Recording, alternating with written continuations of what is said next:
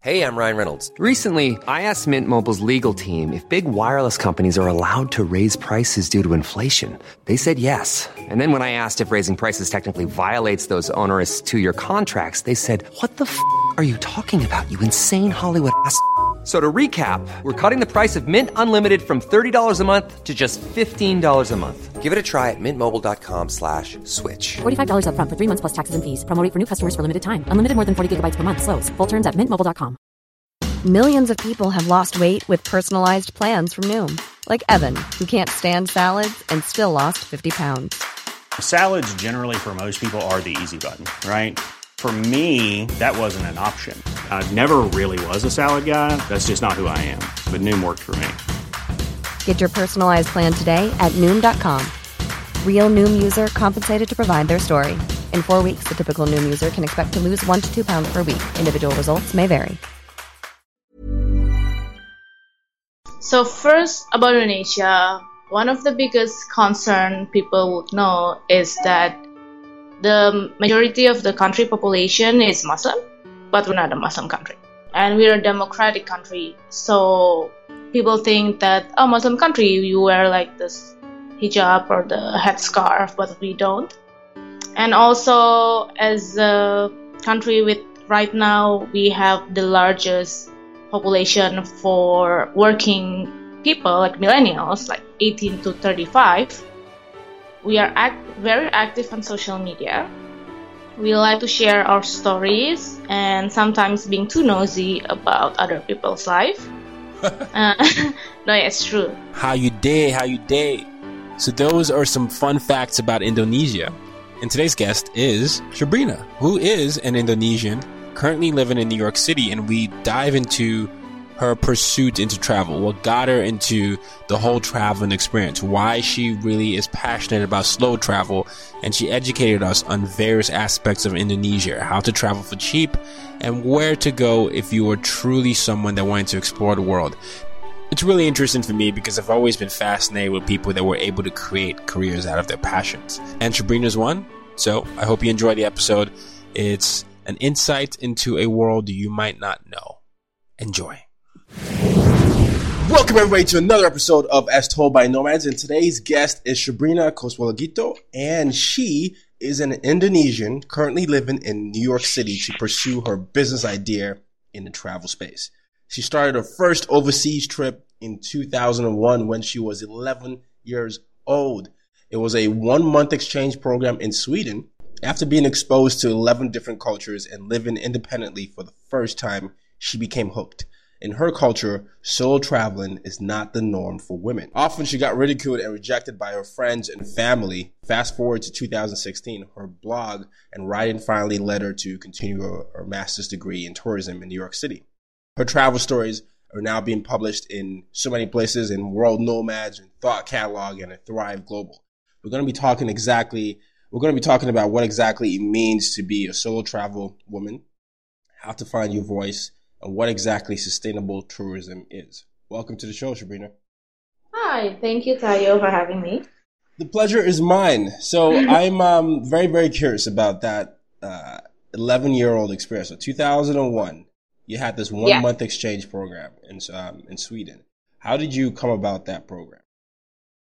So basically, my parents just sent me to these classes one day on a weekend. And they told me I'm going with this group of kids for an exchange program.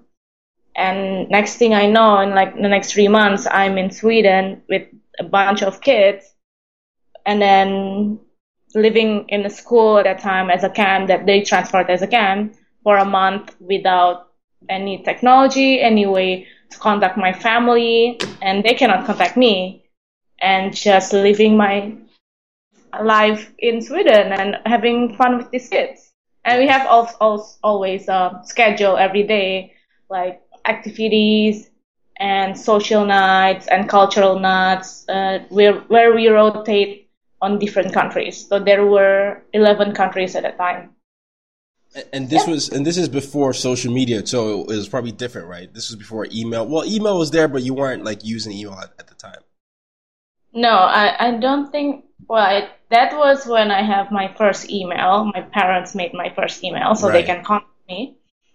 But yeah, so after 1 month, we kept contact with letters. I actually received a bunch of letters every month from Brazil, from Colombia, from the US, saying, how am I, and we miss you, and all that stuff. And I actually still kept some of the mementos back then, like the t-shirts or like the scrapbooks that I met with them, and like the thank you notes before we left the camp.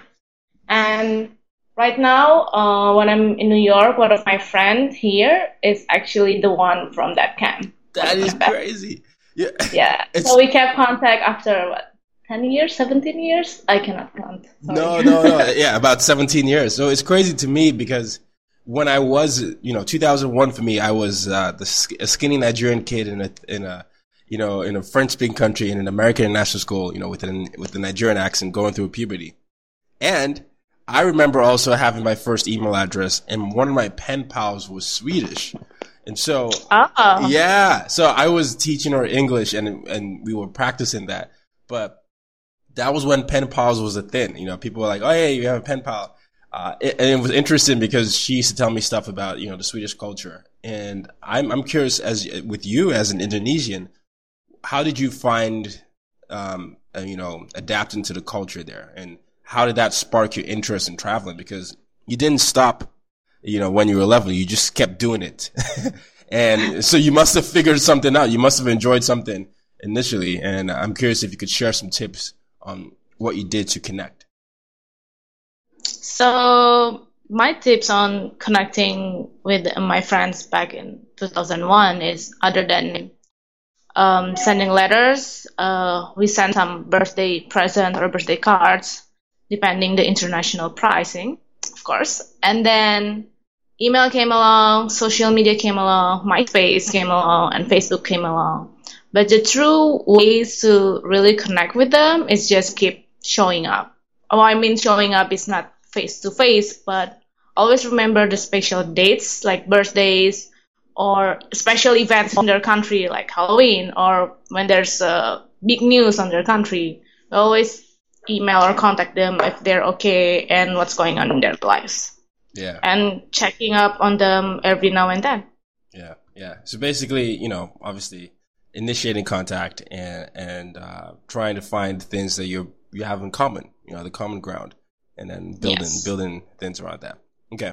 Now you're Indonesian, and yes, there's been an interesting resurgence on kind of what it means to show Asian representation in the media. But a lot of my Asian friends talk about how Asia is much more than what the TV shows, right? I think a lot of people, my friends at least, they tell me that they feel like the diversity of Asia isn't spoken to enough. So I want to give you a chance to just talk about the things and in Indonesia that people don't normally expect, the travel, the culture, what exactly it's like to live there, how diverse is it, what do people normally like to bond over?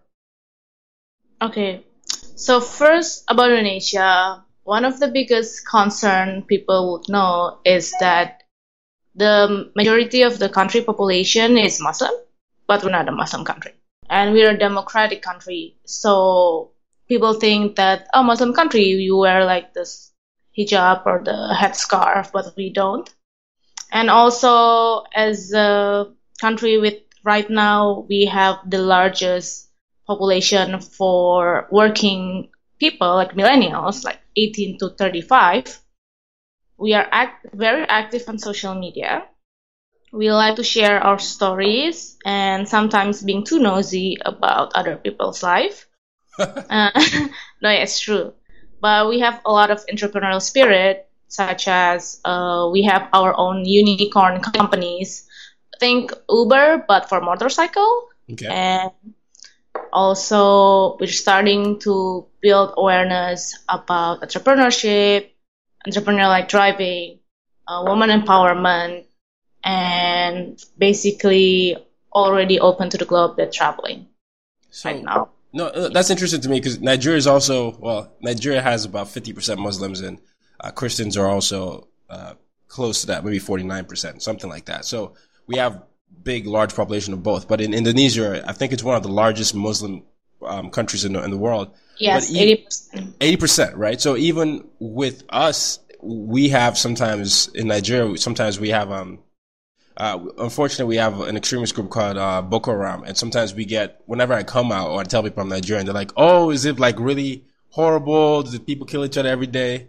And it's because, because people see that in the news, and it taints some people's view of how people, essentially see the country. Have you ever encountered people saying things about Indonesia based on what they saw in the news, or do people focus on like the entrepreneurship culture of like, say, Bali or things like that? So we're a pretty peaceful country. I think the terror is not like Indonesia against the world, but it's Indonesia against Indonesia, like our people against our people. Indonesia has more than 17,000 islands with over 580 language and dialects. Yeah, and then we have we acknowledge 5 religion, and we also have a bit like not hate and love relationship, but we have what we call them pribumi, which mean like the local Indonesian, like from Javanese, they call them like the local, and we also have culture from the Chinese people. So we have like Chinese Indonesian in Indonesia. So how do I say this? So our difficulties is sometimes integrating the pribumi or the local with the Chinese Indonesian, because we have a long history of being colonized by the Dutch for like 350 years and by the Japan for 3.5 years, and then we had our independence. And the mindset of the people were like destroyed by this colonization. Mm-hmm. So the Indonesian Chinese, they're like the business people. They have the big companies. They have the more entrepreneurial spirit, while the local people have more like the political spirit, the political and just being local, basically. So there's sometimes a clash between them, like culturally. Yeah. Like, for example, I'm come in Jakarta, the capital city, where majority of my friends, or like the area that I live, is local, like pribumi. While if you go to North Jakarta, that's where the Chinese Indonesian lives. So it's a bit hard in terms of culture and how to make friendship with them. But it's not like you're gonna go to war with them, or like there's not like big hate. It's just difficult communication ways. Yeah, and that's interesting. So the Chinese Indonesians have a different mindset from the locals, you said. Yeah. Yeah, and more on in terms of like entrepreneurial spirit or values in life. Yeah, that's also another way, by the way, to essentially know how to connect across cultures. So even within your own country, learning how to understand different backgrounds is something that you've been used to since you were a kid. Yes. So our main language is Bahasa Indonesia, only one language, but in each tribe, they have their own language. So sometimes my mom can speak Padangese, which is another tribe in Sumatra, another island in Indonesia, or my dad can speak Javanese. So there's some language differences sometimes, but our commonalities is the Bahasa Indonesia, the Indonesian language. That's how we can integrate each other and not go to war with each other because we have differences. Awesome. So being integrate since like have to find commonality since little, it's easier for me to accept other cultures. And when my parents sent me to Sweden in 2001, it's just like, okay, new culture, maybe new countries, new language, but that's it. I think it's just the same people, the same background. We're just human, and we just find some similarities. Yeah. And have fun. We're kids anyway. What about, talk to me about coming to New York City. New York City is a very different city, but I know that you found your voice and self-worth in New York City. So I want to know how that became what you did. So I arrived in New York City in January 2016 to continue my master's degree in tourism management at New York University. And, well, New York City sucks. Basically. Whoa! Is that okay? No. Well, basically, it's hard. It's supposed to be hard. It's the country. It's the city where it's the dreamers and the doers flocking together in this city, and you just have to find your worth in the city. Okay. Like, why you're much different with anyone else. You have to like strive to get out your voice as soon as you can. And it's also coming back to my culture in Indonesia. Like, the culture is not normal for women to travel, solo travels. The normal culture is that after you finish school and get a college degree, you get married, you get a good job, have kids, yada, yada, yada. It's normal. But for someone who has a lot of ideas and want to speak their mind, it's often get ridiculed. So when I arrived in New York City, I'm a bit shocked that people can just say everything and do everything they want. So the first 3 to 4 months, my honeymoon period with New York City ends. It means that I got into like a depressive mode, and I start hating everything in New York. People go so fast, and everything like work. So then I realized why I want to be in New York, and start reading a lot of self-help books, continuing or like making more deeper connection with my friends to combat that depressive feeling. Otherwise, I don't think I want to go to a therapist just because I'm in New York City. Wow. So you had to be introspective. You had to really ask yourself a few questions, you know. Yes. Yeah. So I have like several books that help my life, like help bringing my self-worth, if I can say that here. Yeah. I'm curious though, because coming from a culture where, like you said, the norm is different from, say, what a New York City is, which is, you know, it's very opinionated. It's go. When you initially come across that, I can see how challenging that would be. But you stayed, and I'm curious as to what you did that really said, hey, you know, Shabrina's voice is amazing, and this is how I'm going to start to share my voice. Was it through your writing, or did you start speaking in events more? What really gave you that confidence with your voice? I started with my writings and my work.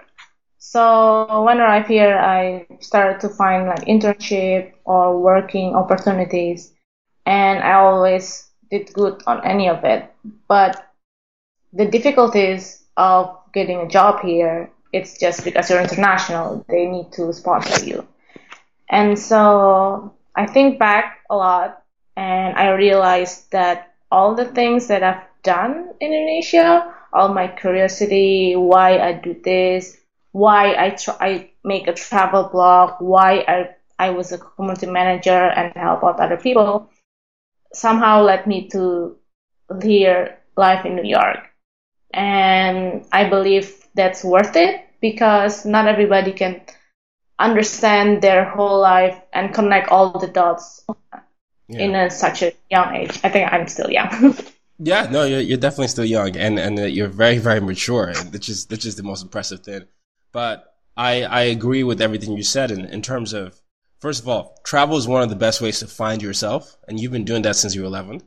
But also, even someone like you who's traveled a lot, to come to a city where you feel like your personality doesn't jive, and to still have the wherewithal to say, hey, I need to ask myself even more questions. Who am I in this environment? Can I still exist that way? And creating a platform for other people to do the same. It's incredible. For those listening, Shabrina also runs this amazing blog called Slow Travel Story. And, essentially, you cover several stories on, slow travel, and you share all these tips on ways that, people can really understand different cultures as they're traveling. And I think it's therapeutic in a way, because as I read some of these stories, I often hear and see you tie in entrepreneurship into the travel. Productivity hacks entrepreneurs can depend on while you're traveling. 5 reasons your travel photos aren't getting reposted. So you really tackle the culture of travel, and you show people how to do that in digital media as well as in an entrepreneurship lifestyle. Yes. Yeah. And just so that others in the audience, I know who you are, and I know what you do, and I know the amazing thing you do. Can you tell us a little bit about how Slow Travel story started? Oh, it's a funny story, actually. I made Slow Travel. The name wasn't Slow Travel Story back then in 2014. It's just a travel blog where I went. Hey, I'm Ryan Reynolds. At Mint Mobile, we like to do the opposite of what Big Wireless does. They charge you a lot. We charge you a little. So naturally, when they announced they'd be raising their prices due to inflation, we decided to deflate our prices due to not hating you. That's right. We're cutting the price of Mint Unlimited from $30 a month to just $15 a month. Give it a try at mintmobile.com/switch. $45 up front for 3 months plus taxes and fees. Promo rate for new customers for limited time. Unlimited more than 40 gigabytes per month. Slows full terms at mintmobile.com. I'm Sandra, and I'm just the professional your small business was looking for. But you didn't hire me because you didn't use LinkedIn Jobs. LinkedIn has professionals you can't find anywhere else, including those who aren't actively looking for a new job, but might be open to the perfect role, like me.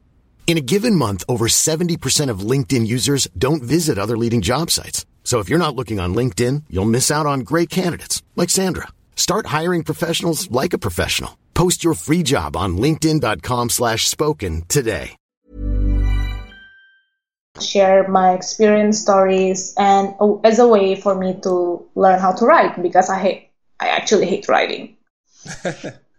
And then it's also a way for me to connect with other bloggers, because at that time, back in 2014, I was community manager for a food startup company.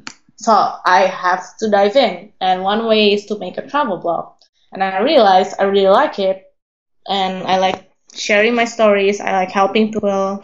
I like knowing the people that I help have fun with my recommendations.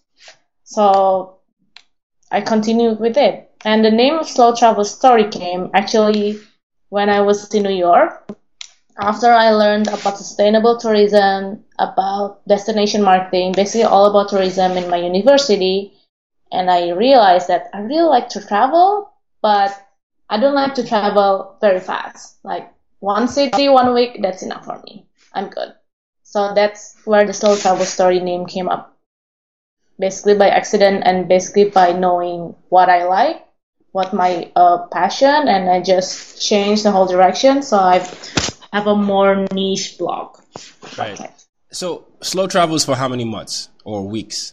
What counts as slow travel? Well, there's no exact science or definition for slow travel, but my definition of slow travel is 1 city a week. 1 city a week?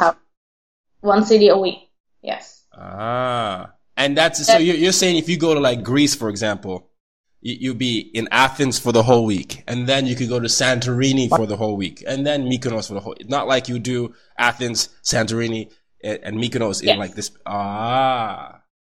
So because first you have to get a sense of the surrounding, what you want to do, and then you gotta meet people and try the local cuisines and try the destination. Because what fascinates me is not the buildings or the landmarks itself. I mean, it's just a block of statue, whatever you want to see. Yeah. But the people you interact, or the culture, or the music, or the food that you try, that's what brings more memories than just taking photos in front of the, for example, Eiffel Tower. That's it. Wow. Yeah, that's interesting. Because for me, Indonesia, like when I go to Indonesia, I definitely want to do Bali and Jakarta. Right, Jakarta is the capital. And Bali, yes. But everyone always talks about Bali, like Bali. But sometimes when I see my friends go, you're right, they do like, oh, I was just in Bali for, the weekend, or I just stopped there. And, I like what you're saying, because I think there's, not that there's anything wrong with, with quick travels, but it can be a benefit from slow travel in terms of really understanding the country or the city from not just a touristy point of view, but also from a local's point of view. Yes. Yeah. So my suggestion is at least you need 2 weeks in Bali. Whoa. Okay. You said 2 weeks now. Well, if you're traveling from the United States, it's a 24-hour flight. Okay. And you get jet lag for like at least 2 or 3 days. Okay. And then you have to explore the areas of the island. We have the beach area, where the digital nomad lives area, where the food area, where the party area, where you want to do self-meditation area. So it depends on what you want to be in Bali. Right. Are you a surfer dude? Are you a party person? Are you the digital nomad? It's up to you. Okay. People said that expensive, or it's not. Actually, as a local, with the minimum wage is $200 a month. Whoa. You have to live in Bali. Actually, it's $200. I think it's in our country right now. So you don't need a lot. You actually can live in Bali for less than $600, including accommodation. And that's for accommodation. Including accommodation, and the accommodation, it's nice. You have either your own room, your bathroom. It's basically like a studio in New York City. Wow. And then you can still have fun. Go to the beach, party, eat out, listen to music, do yoga every day, sometimes take a coding class, or go to co-working space. Wow. Okay. Well, you're right. 2 weeks does sound like it's a thing to do. Okay. Fine. Let's say 2 weeks in that. But then, one of the things that you do after you talk about slow travel is, do you now write? What tips do you write on your website? What do you do to ensure that your tribe is informed? Because on your site, I see many different types of stories. But what does your audience generally like to hear from you? So I write a lot of travel information, which means that what's the best and tips on a certain destinations, but in a local way, and for example, the price and how long you have to be there, and what's the destination that not people show up, it's not written online. And also I have a section called Power Woman in Travel, where I highlight the CEO, founder, and game changer of the travel and hospitality industry, a woman. Only woman. So it's not like, oh, you're a Instagram or an influencer. No, but it's actually the woman that helps shape the industry, like the co-founder of a magazine, the hotel sales manager in, for example, Marriott, the editor-in-chief of National Geographic. They're the woman who change how you see travel and in media and yourself. Yeah. And those, sometimes these stories aren't covered enough, right? And we don't know. Right.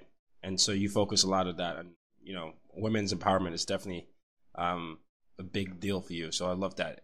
And for those listening, she talked about that. She has destinations.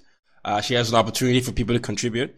But she also has a lot of travel resources and travel events. So if you're thinking of going to a particular destination, there's more likely that Shabrina has covered that, and she's told you where you can go and probably the best way to hack and how to basically think like a local. And I just saw exactly what you said: how to travel in Bali with less than $600 per month, including accommodation.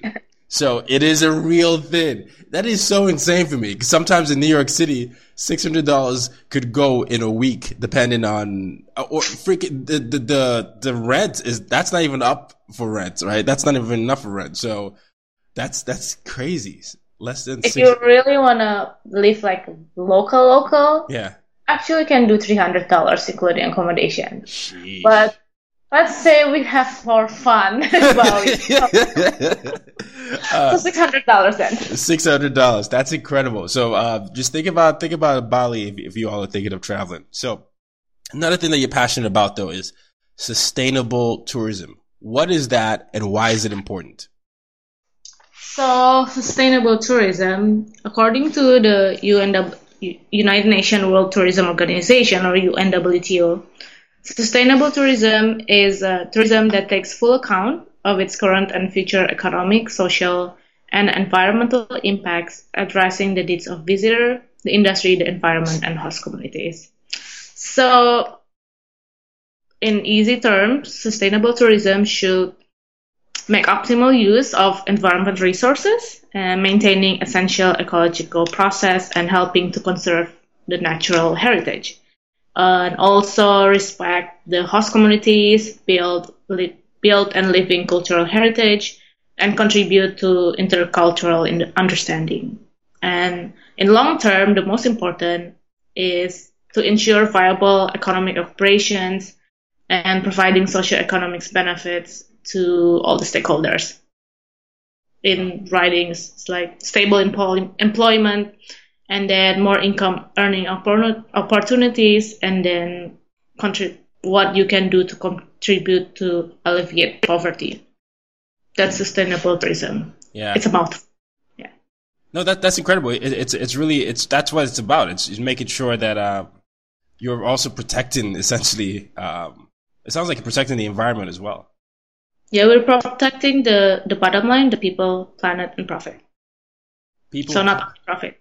People, planet, and profit. The three P's: people, planet, and profit. Why do people always act like it's not a big deal? Because every time I hear sustainability topics or things in the news, people always say, "Oh, it's just science stuff. It's not really something that's going to affect us now." But according to what you're saying, it's something that really does have an impact to essentially affect the whole world if we don't start taking care of the environment and people. Yeah, so for example, in Bali itself, we are one of the largest plastic consuming country, and especially within Bali, with one island, at least one family will have access to 2 plastic bags. So, and then we have 8 million, or like 2 million people in the island, so just calculate that. And so it's not healthy for the locals, because like when they throw it in the trash or they burn it, it goes to like their system or like way of life. So there's a lot of health problems, and then there's also natural problems. So it's very difficult. And I like this one organization where right now they're doing a Keep Bali cleanup. So basically taking up trash, a movement where every Sunday or like every month we're doing a Bali cleanup. Wow. Because the tourists are terrified when they see Bali with a lot of trash. I mean, we just have to clean that up. Yeah. And also in terms of people, one example that I know is in Seoul, the capital city of South Korea. South Korea. So they have, in 2016, they have 13 million tourists or foreigners came to the capital city, and it basically make a big traffic congestion and then excessive noise. So it's making the locals feel not safe or uncomfortable. And then in 2016, the government created Seoul International Fair and Sustainable Tourism Forum, and the result is they want to have more sustainable act or ways, and the result is the signature of MOUs between the Seoul Metropolitan Government and Venice Municipality and Seoul Tourism Organization Marketing to develop and promote a fair and sustainable tourism. That's incredible. Yeah. It's like over tourism everywhere. And that's once again the reason why I'm really enjoying talking to Shabrina and why I was that excited. I didn't even know that you wanted to be on the podcast. You're like, let's be on the podcast. I was like, I didn't even know you would want to be, but this story, by the way, is incredible because the things that you talk about, the idea of what slow travel is, allowing you to understand different people. If I'm looking at the world today, I see that there's a lack of empathy, lack of really understanding. We sort of go, but we don't really understand how to see things from different perspectives. But slow travel allows you to do that and understand a different idea.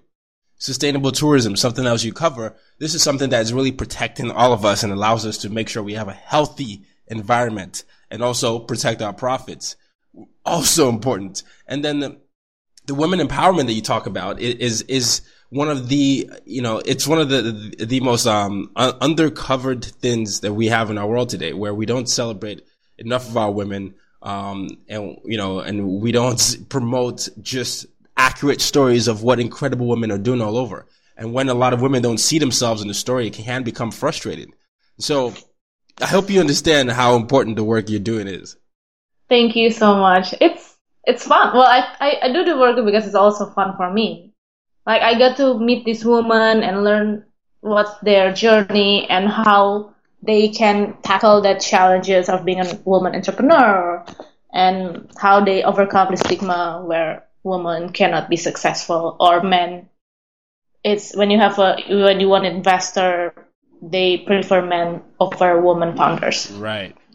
That's so true. Wow. I'm so excited. I'm already geeking out. But before we wrap up, I want to give you a chance to talk about how to make and maintain friends from all over the world.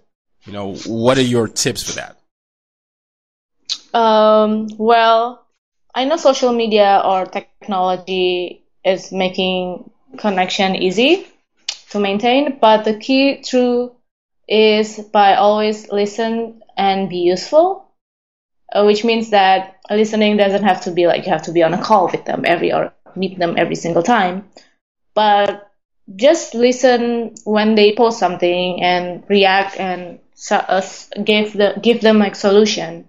And be useful and try to be useful before they ask for it. Because when you have a friend in trouble, most likely they would lash out on you, or like they would try to not get attached or try to get away from you. But that's just a sign of maybe they're having trouble and you're slowly trying to help them out or be useful to them. So don't necessarily think someone angry, it's about you. Maybe they're just having some bad happen with their week. Yeah. And the key of maintaining friends from around the world is that whenever you travel, any city, any country, make sure you find out if you have a friend there and try to meet. You don't have to ask them for accommodation or place to stay or like take them anywhere, but like meet for a coffee or like a breakfast one day, and just spend. That's why I like slow travel, because you have to maintain your relationship with friends across the globe, so you have another extra days to socialize with your global friends. Yeah. And so basically listening and figure out how you can be useful. So which are things you always talk about when you read. Listening it is the thing that people always forget about listening, is that it's not just you hearing someone, it's also the other way around. Right? So when you say something, listen to how they're reacting and listen to what they're saying. And sometimes when someone is saying something as you travel, one of the best things you start to see with listening is that nonverbal cues matter. Sometimes someone could be saying something and the nonverbal could be different. We both live in a country, we're both from countries where bargaining is like part of the culture in the markets. And sometimes, when I'm in there, and I'm always when I've talked to my friends and my foreigners, they was like, oh, but he said, this price. And I'm like, but you didn't just look exactly at what's happening. It could be more. And it's a nuance, but that is only something you can pick up if you actually listen for cues. And understand. And being useful, I can't express to you how useful that tip is, because if you show that you can add value in whatever country you're in, that makes you invariably an asset. And that makes people want to say, hey, you should come check out this place. We have this deal. Come meet this person. Come meet our family. Come do that. And you have a richer experience. So, yeah, those are amazing tips. Thank you so much. The pleasure is mine. So, where can people find you, Shabrina? Well, people can find me on my Slow Travel Story blog, slowtravelstory.com, and you can sign up for my newsletter where I shared about travel hacks, ideas, and ways to save on travel every week. And also on Twitter and Instagram, Slow Travel Story, the same. Well, I'll make sure I put that in the show notes and make sure everybody has access to those. But before you go, we'll definitely get that, and we'll put all your social media platforms as well. But before we go, I have to ask you this question, which is my mission statement: use your difference to make a difference. How do you, Shabrina, use your difference to make a difference? Well, I think by my writings and by my ways of always being curious with other people and culture. So I hope in my writings I can share other people's voice, and especially women's entrepreneur voice, and spread that throughout the world. And especially because if you're in America, you know, it's more easy to be, well, it's not easy, but you have more access for entrepreneurial ways. While in Asia, it's not even processed in their minds. Mm-hmm. Like they already have a barrier from family. How can you have barrier from that? Yeah. So to spread my differences, bring out my differences, is through my writings. To your writing. And I hope it will inspire more people, or not inspire, but help them. That's awesome. You know, and you write with a lot of vulnerability, so it really shows through. So I really want to thank you for the work you've done, and thank you for spending the time with me. I know you're very busy, so I appreciate that. Thank you. No, thank you so much. I'm glad I got to your podcast. Well, I can't wait to share this, and thank you for educating us on Indonesia. I'm sure there are a lot of facts that you shared that many of us didn't know, and so thank you for that. And I look forward to sharing your story with the world. Yes, thank you, Tayo. Till next time, use a difference to make a difference. You've just been listening to the As Told by Nomads podcast. For more ways to reach out to Tayo and to use your difference to make a difference, head over to www.tayoroxen.com.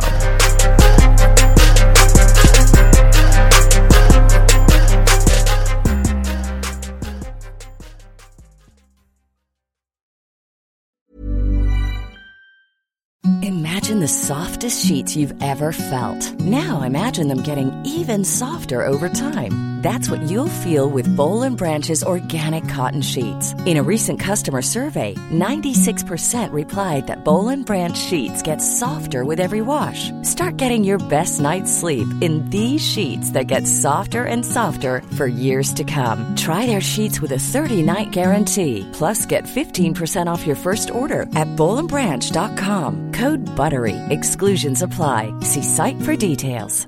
Imagine the softest sheets you've ever felt. Now imagine them getting even softer over time. That's what you'll feel with Boll & Branch's organic cotton sheets. In a recent customer survey, 96% replied that Boll & Branch sheets get softer with every wash. Start getting your best night's sleep in these sheets that get softer and softer for years to come. Try their sheets with a 30-night guarantee. Plus, get 15% off your first order at bollandbranch.com. Code BUTTERY. Exclusions apply. See site for details.